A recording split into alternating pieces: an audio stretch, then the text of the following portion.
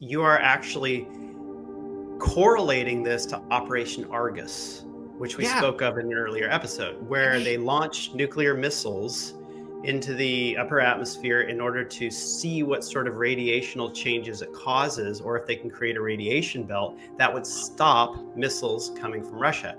A child prodigy created a machine when he was really young that could project sound into a person's head using frequencies. And he said that HAARP made him afraid because he knew what it could potentially do. We got a human subject within a triangular shaped craft show up in the data as well. So this would be outside of the Earth's atmosphere somewhere.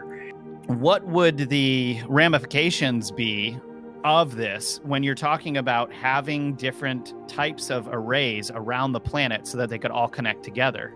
They destroyed the old pole.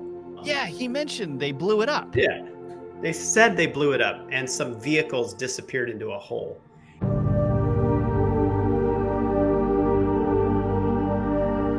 Hey, everyone, and welcome back to the Metaphysical podcast. Whistleblowers have started having a stronger and stronger voice in the public now that UFOs and advanced technology are becoming more accepted. And with all this firsthand testimony and whistleblower accounts, there's just a lot to unpack.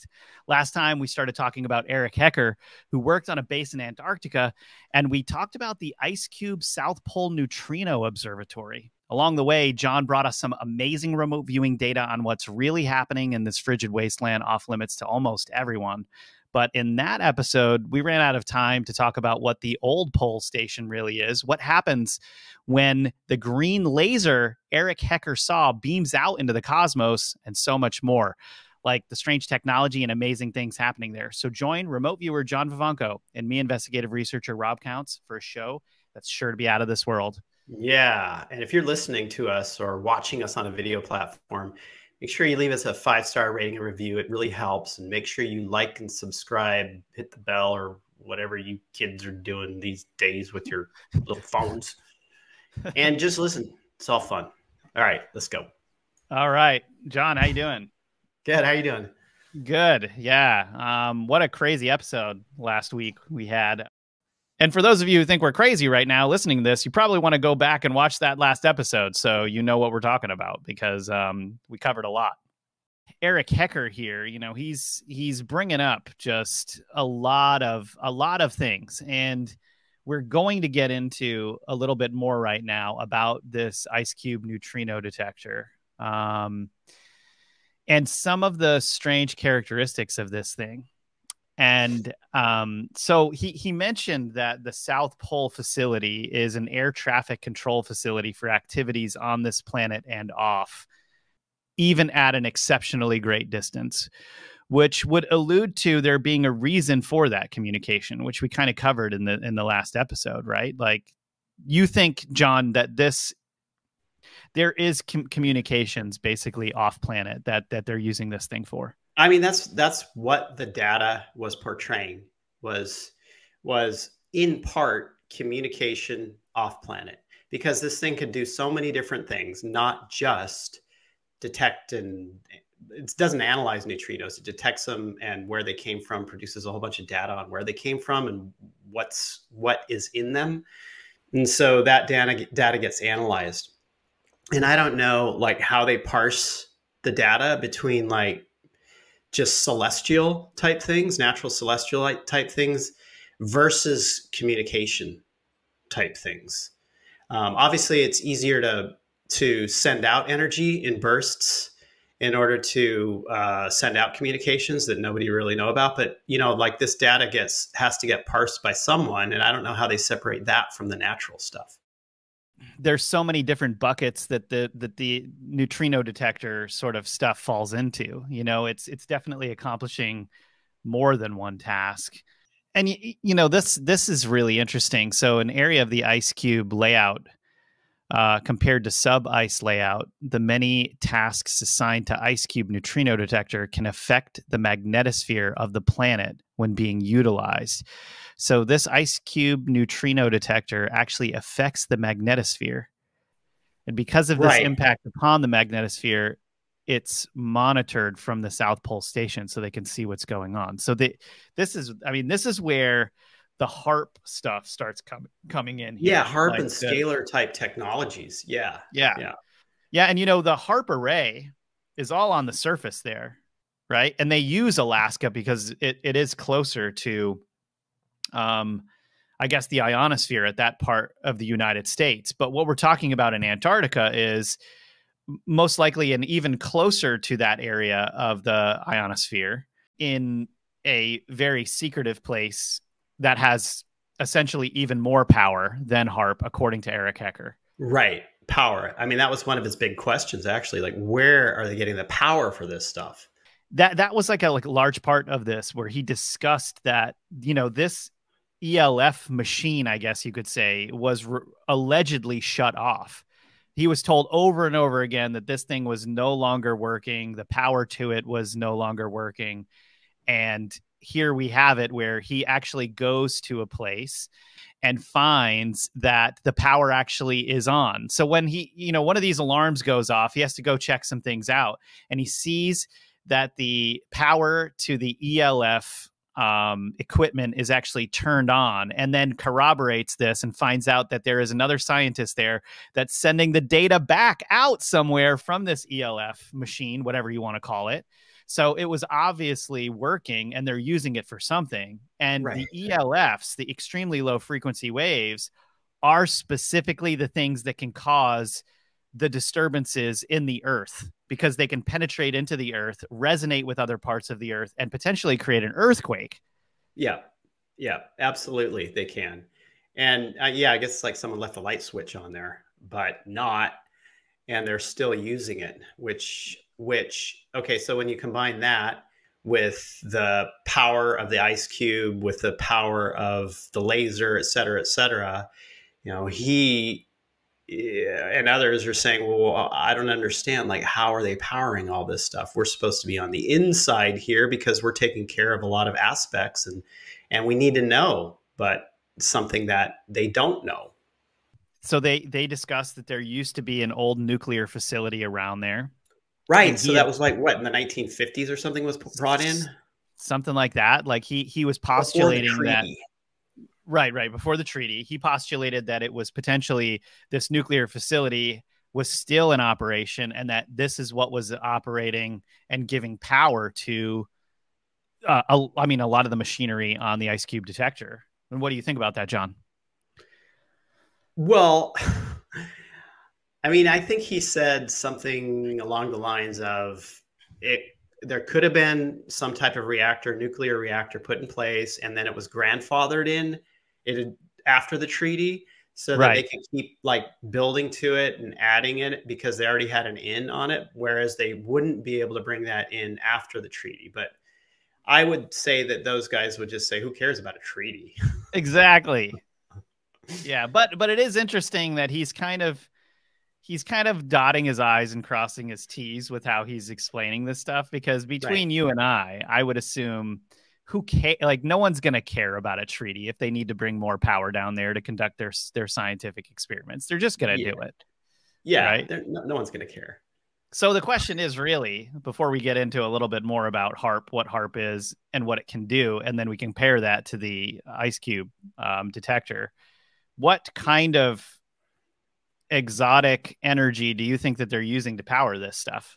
Well, that was actually one of the things that we looked at with remote viewing to understand it a little bit better, albeit it's a little difficult because it It's seems to vague. be something.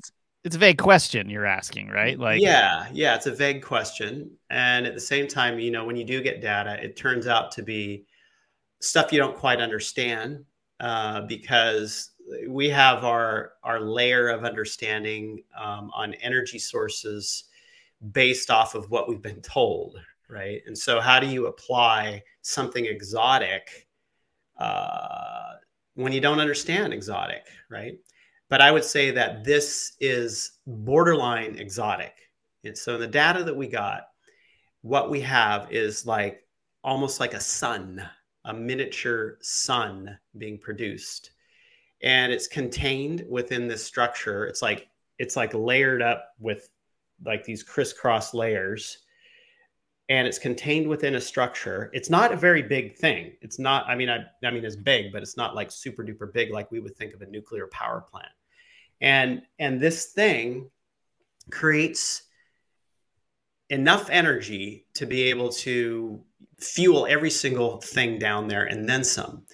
And what I think it is in part is some type of fusion reactor, but pushing it more on an exotic side. This is not like a nuclear, straight up nuclear reactor. This is some type of fusion reactor, but beyond even what we understand, like in the public realm, a fusion reactor does.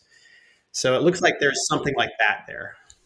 Some type of more advanced version of that, almost like Tony Stark's arc reactor or something, where Yeah, he's got this like. right. Remember in the first movie, there's this yeah. like massive arc reactor, you know? Right. Right. Yeah. And then he had to figure out how to make that smaller. And right. You know, it's funny that we have to use these pop culture references to understand what the hell they're doing out there. It's so ridiculous. But, you know, like creatives, if they don't have inside information in Hollywood, which they often do, creatives, when they write things, I mean, they're tapping into truths quite often. And so it's just going to be out there. You know, it's like one of the last episodes talking about that strange octagonal thing. That was, yeah, it was on Ancient Aliens, and Linda Moulton Howe presented it.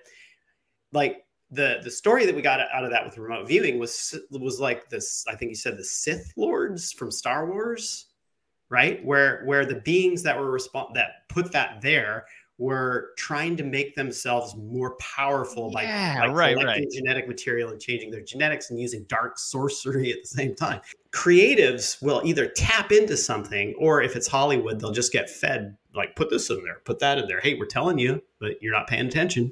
Right. You know? Right, which is actually, we might want to even do a couple of shows just on that. We can, I can actually present several movies that we can remote view and see where they actually, the original stories came from, because I'm quite sure with some of the research that we've done that there's a bunch that these directors have been given information from three-letter agencies to produce these things. And we know, I mean, there's so much documentation that intelligence, three-letter agency, is specifically one completely embedded within Hollywood. And I do think too that human beings, it's like they're not even aware of where their thoughts come from. And so sometimes the inspiration that they get could be real things that they think that they've created because they've had this like epiphany about something. And it's just, we know so little about how thoughts work. You know, why not? Why look at like microwave pulsed audiograms, which are a thing. Yeah. And this actually goes so funny because this goes straight back to HAARP, where, you know, we start talking about Dr. Flanagan, who we've mentioned on this show before, a child prodigy, created a machine when he was really young that could project sound into a person's head using frequencies. And he said that HAARP made him afraid because he knew what it could potentially do.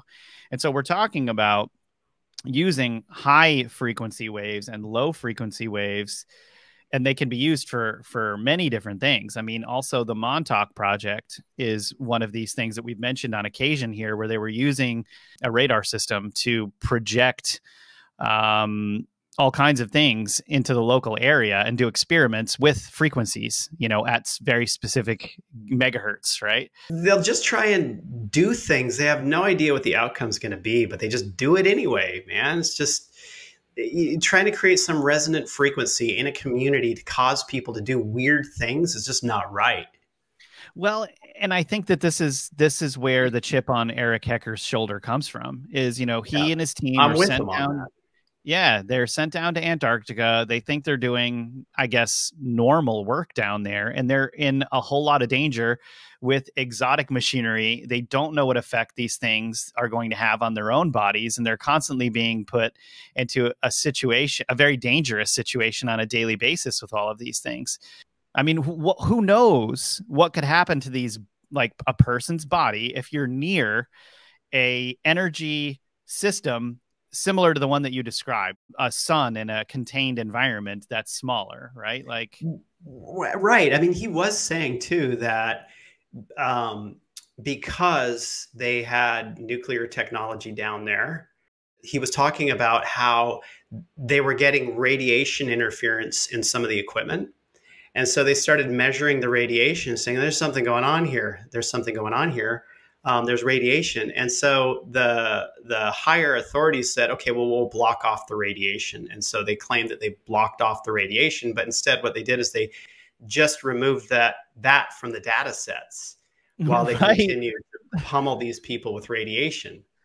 That's so unethical. Like, Yeah. you can't, like, I think it was made so clear to him that they didn't care about them or their lives that he just was like, well, I'm going to expose this then. Right. You know, because I'm not getting from him, you know, when I hear certain whistleblowers talk, you know, like Snowden, there's something else in there. I feel like when he's describing things, I'm not getting that from this guy. He just seems like a normal dude from the Northeast telling everyone what he experienced down there, you know? Right, exactly. Like with Snowden, I have a BS detector that goes off. Same here. Yeah. Same here. It's a weird thing. Like I find that less with some of these other whistleblowers, you know, that come out, but Snowden just seemed like there was complicated factors, we'll say, behind a lot of this stuff.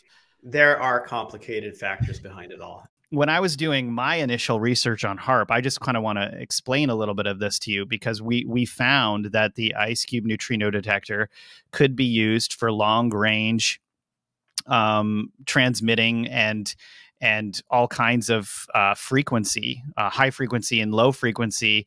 They're calling it a direct energy weapon. Like, what are the capabilities of stuff like this? Well, the patents for HAARP that I tracked down showed that HAARP could be used to beam certain frequencies into the ionosphere that would literally make it impossible for, I guess you could say, enemy missiles to be shot into the air without being turned off from these frequencies. In terms of defense for the United States, when you have this, HAARP is in Alaska right next to Russia, who during the Cold War, they were the biggest enemy.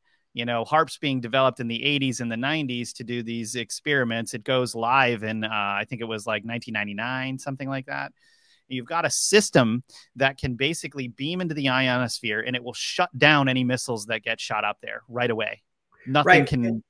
You know what you're doing? You know what you're doing right now is you are actually correlating this to Operation Argus, which we spoke of in an earlier episode, where they launched nuclear missiles into the upper atmosphere in order to see what sort of radiational changes it causes, or if they can create a radiation belt that would stop missiles coming from Russia. So my guess is that based off of the data that they got out of Operation Argus, they understood what frequency, what electromagnetic frequency or whatever, and then they created an antenna array to beam that.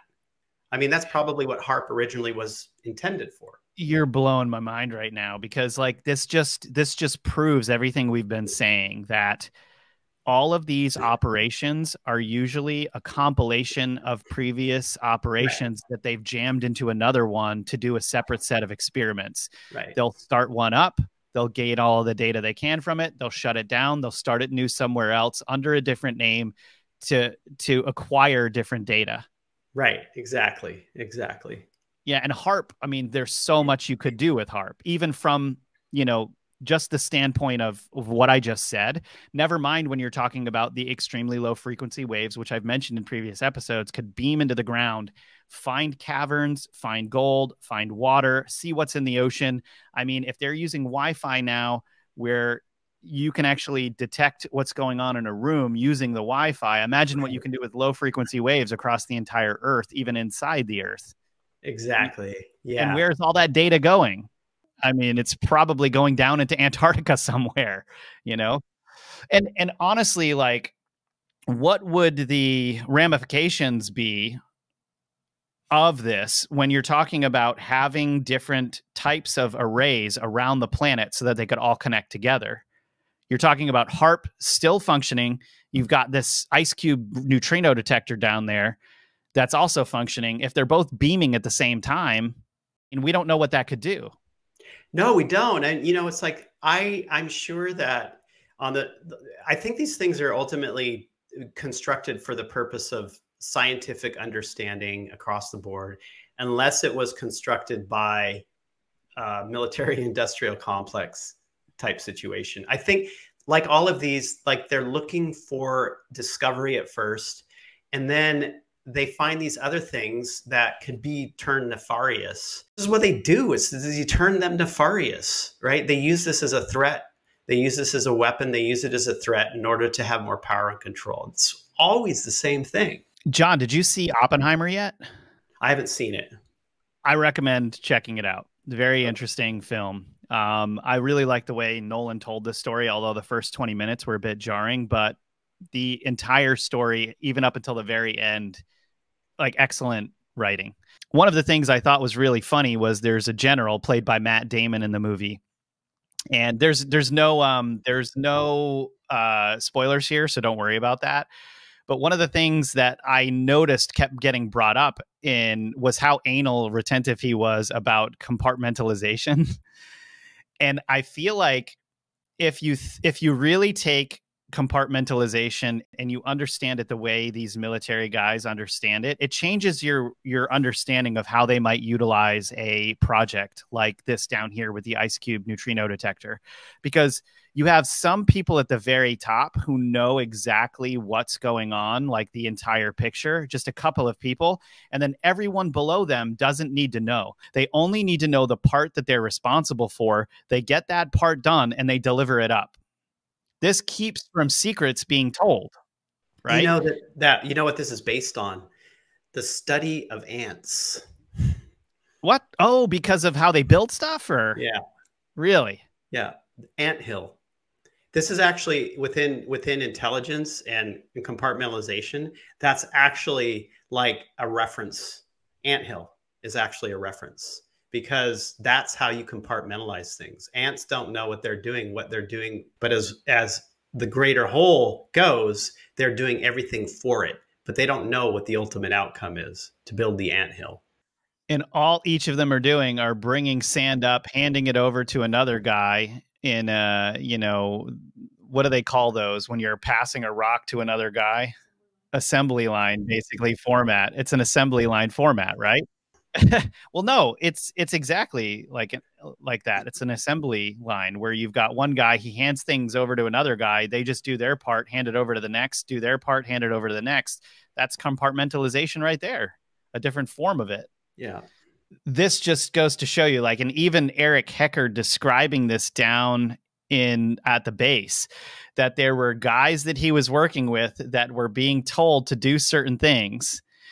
And he found out slowly some of these things that were being done, but that no one else was supposed to know what these guys were doing. And it had to do with some of the technologies that were supposedly shut off and no one was supposed to know about. Hecker had to trace back systems he was cutting off one time during a safety system routine.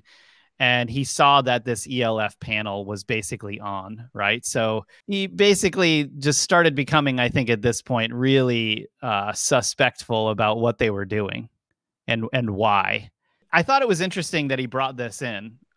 He at one point said that there is no hole in the ice near the facility, but that there could be somewhere else. And when he said no hole, he was talking about a gigantic hole to the center of the earth that some people have reported are in the North and the South Pole. It was just interesting that he brought that up.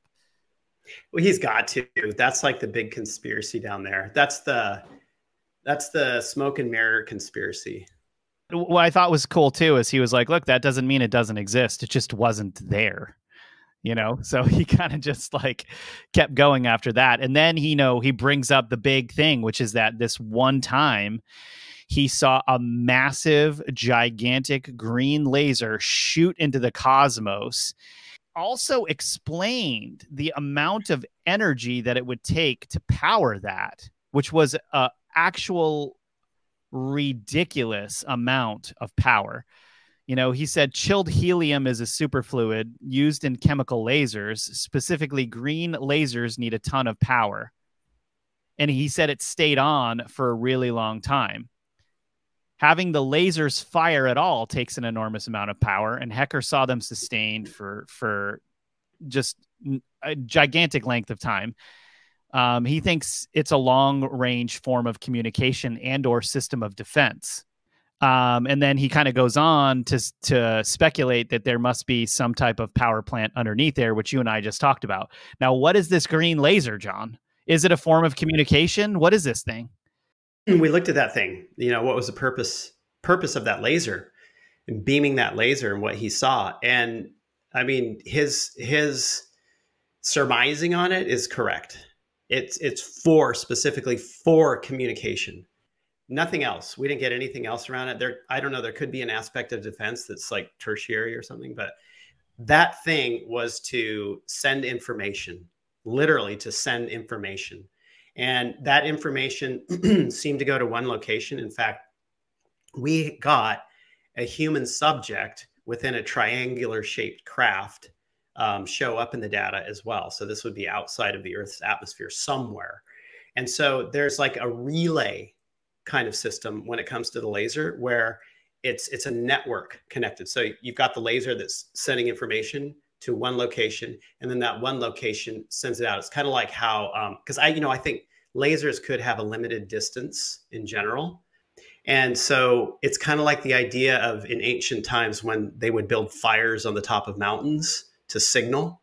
And so it's part of a system where it'll come to one location, then signal to another, then signal to another, and signal to another.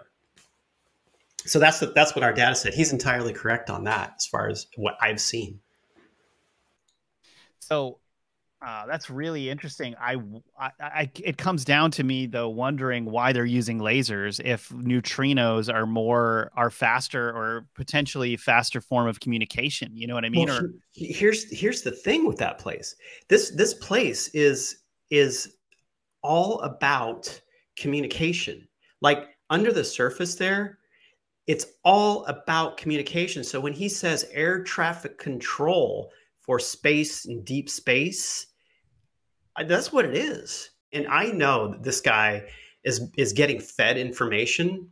Like Hecker is getting fed information as well, I'm sure, or ideas, because his ideas are entirely correct as far as the remote viewing data is concerned. Like we make no assumptions about this at all. We just like do the tasking. We're blind to it. We don't know what it is. Data comes back and it aligns with what this guy is saying. So he's either completely, totally on the ball, coming to conclusions, or somebody's feeding it to him, or him and others are putting it all together, putting all the pieces together. But yeah, he's right. This guy is like dead on. So he is absolutely someone to be listened to. In a previous episode, you discussed looking at Eric Hecker's intentions. And I think just for the purpose of not having to go back to watch all of that, when you looked at Eric Hecker as a whistleblower, what did you guys find? He was upset. Yeah. He was upset. He was like, he had a bone to pick, literally. Like he literally has got a bone to pick. He didn't like the way they were treated. He doesn't like the way that they're expendable, that anybody's expendable within this. And since he probably didn't have security clearances, I don't know if he did or if he didn't. I don't know if they do have that or non-disclosures. No clue. He's probably, because he's just on a fire brigade, okay, so he did have security clearance. He had what he called the highest level of security clearance in that area. Okay. Because of his work and the fire, like having to make sure that all these areas were safe. Okay, so he had security clearance, so he's probably not saying everything that he knows, and those could be the pieces that he's either putting together or whatever. Who knows? And he's probably talking to people, having quiet conversations about things and creating the story behind the scenes, because he's probably really upset about the danger they're being put in. Right. So if he's breaking security clearances, then that's going to be an issue for him.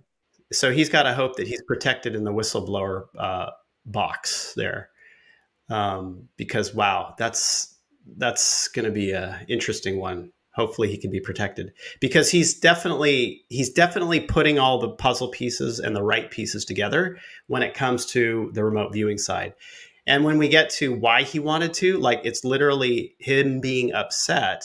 It's not just about him, it's about all of his friends and the people that work down there, that he is so upset about what happened to them and what continues to happen to people down there in the corporate structure, that he's got to talk about it. He's got to say something.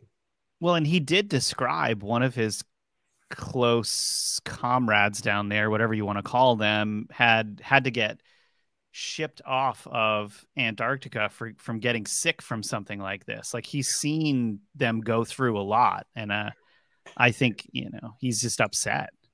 Right. What's funny is what they call it Havana syndrome, which is the politically correct terminology for being beamed with frequency weapons, so you go insane or have a stroke.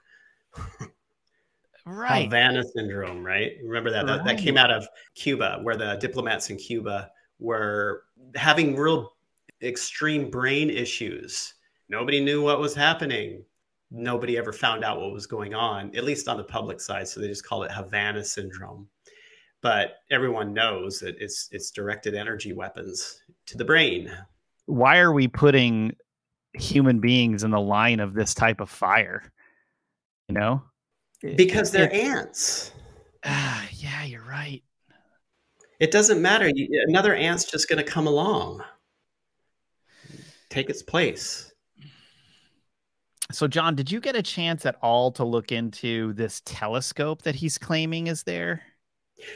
As far as I know, the telescope he's referring to is the ice cube, because right. Those things are considered telescopes. They're just reading the information in a different way. Right. Mm. So they're reading the particles put off by something in deep space, capturing those particles and reading them, and that would be considered a telescope. So as far as I know, that's what he's referring to when he says telescope. And Lindsay is telling me there also is a telescope there. I'm sure there absolutely is, and I'm sure there's different types, radio telescopes and visual telescopes, and all sorts of different types of telescopes down there because of the clarity of the atmosphere. You want a place with low light, and there is where you are going to get it. What I would have to do is look a little bit deeper into what he said about a different type of telescope than the ice cube array, and then look into that. Sure. And we've got something else here that we've got to cover, which is the Old Pole facility. What is this thing? The Old Pole? That was the previous expedition location where they set up, that would have included some type of nuclear reactor. And then, over time, ice buildup and whatnot got covered up. A lot of the experiments and equipment was deprecated, and they basically just abandoned it, those structures and what they were doing there, to produce new ones with newer technology. And I guess I'm not sure of the year. I'm sure he says the year it was abandoned. But from what I understand, some of the people who were involved in the program would try to sneak in to the Old Pole to find out what's there, because it's off limits. They're not allowed to go there because apparently, it's too dangerous. You can have ice cave-ins, they say, and stuff like that. And so they've pretty much, locked it away from everyone. But I don't know, they probably get drunk and then try and get into the place on New Year's Eve or something. In fact, that's what that one book is about that Hecker brought up. I can't remember the name of it, but probably written by him. Fictional story.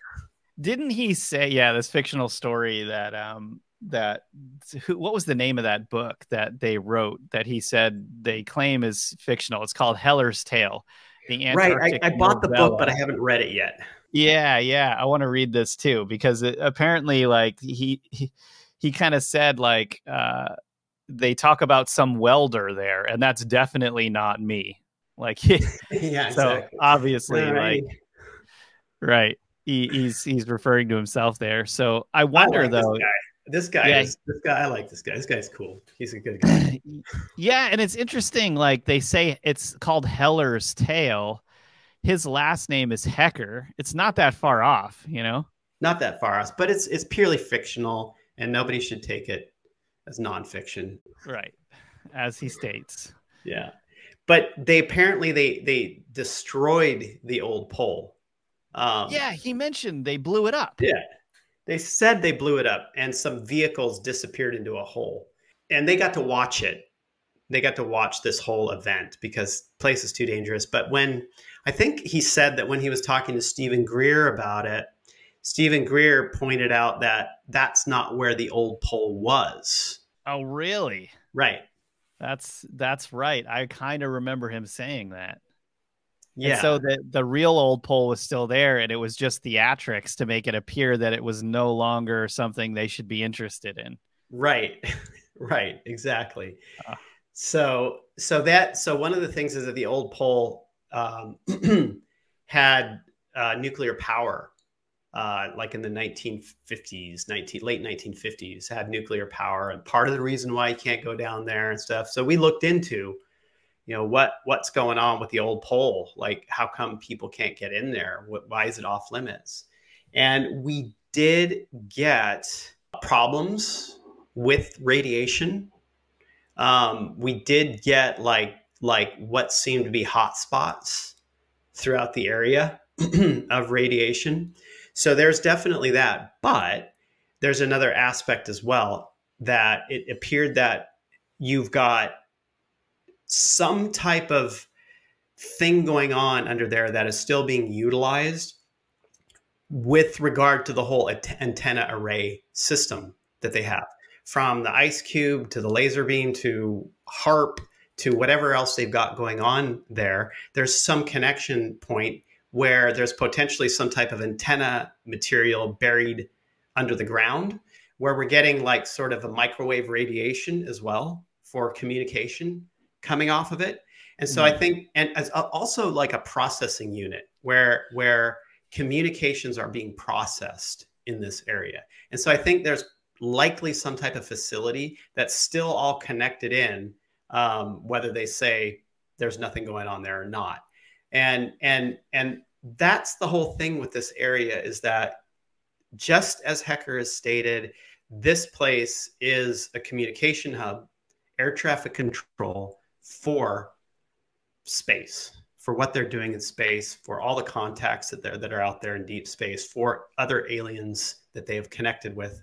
No, and so that's what's going on. I mean, it's the whole area, but there is some type of radiation danger when it does come to the old pole, and it's not necessarily a place that you would probably want to, go to just because it's off limits, because there is, wouldn't want to get radiation poisoning.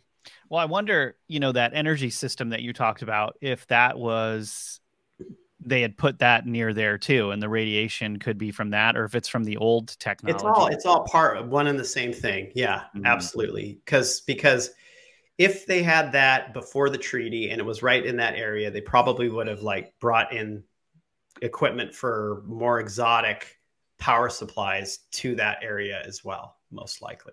But it's like, when we remote view this, it's like this whole area is part of one thing, one big thing. You have a like, it's like an airport, right? So you have a person over there who's just sorting luggage. You have a person over there who is checking people in. They don't understand the mechanics of every single thing. You have a person that works on machinery over here, and these people don't understand what other people are doing. They have a general idea, but because of the compartmentalization, they can't even see past a wall. Yeah. Right. So it's huge. It's way bigger. And I'm sure there's more than 40,000 people that come and go from there over a year period. Oh, for sure. And I wonder, like, really, who knows how big these bases really are and how many more of them there are. I mean, there's stuff there's stuff we can find, and then there's stuff we have no idea about. Do you remember that accidental release of data of people wearing those Fitbits in Antarctica a few years back? No, what was that about? Lindsay might be able to pull this up for us if we talk about it long enough. But basically, all of these people were wearing Fitbits. And all right, well, what's a Fitbit to start? A Fitbit is like your Apple Watch, but it just kind of tracks your heartbeat and all of this stuff and gives you data back for exercising, et cetera, right?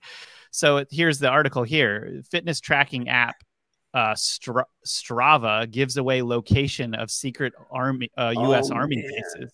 Now, if That's you look, too funny.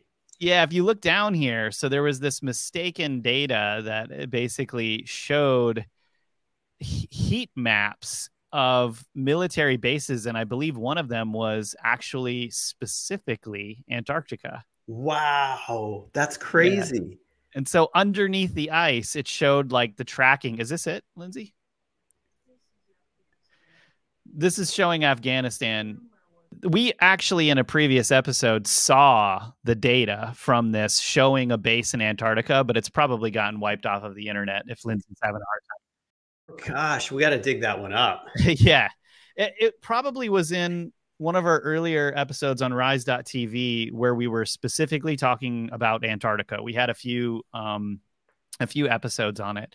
And it was just really funny. Like, this is how the entire subject of Antarctica came up, is like, if Fitbits are showing a little base and these people walking around in this area, what else is there?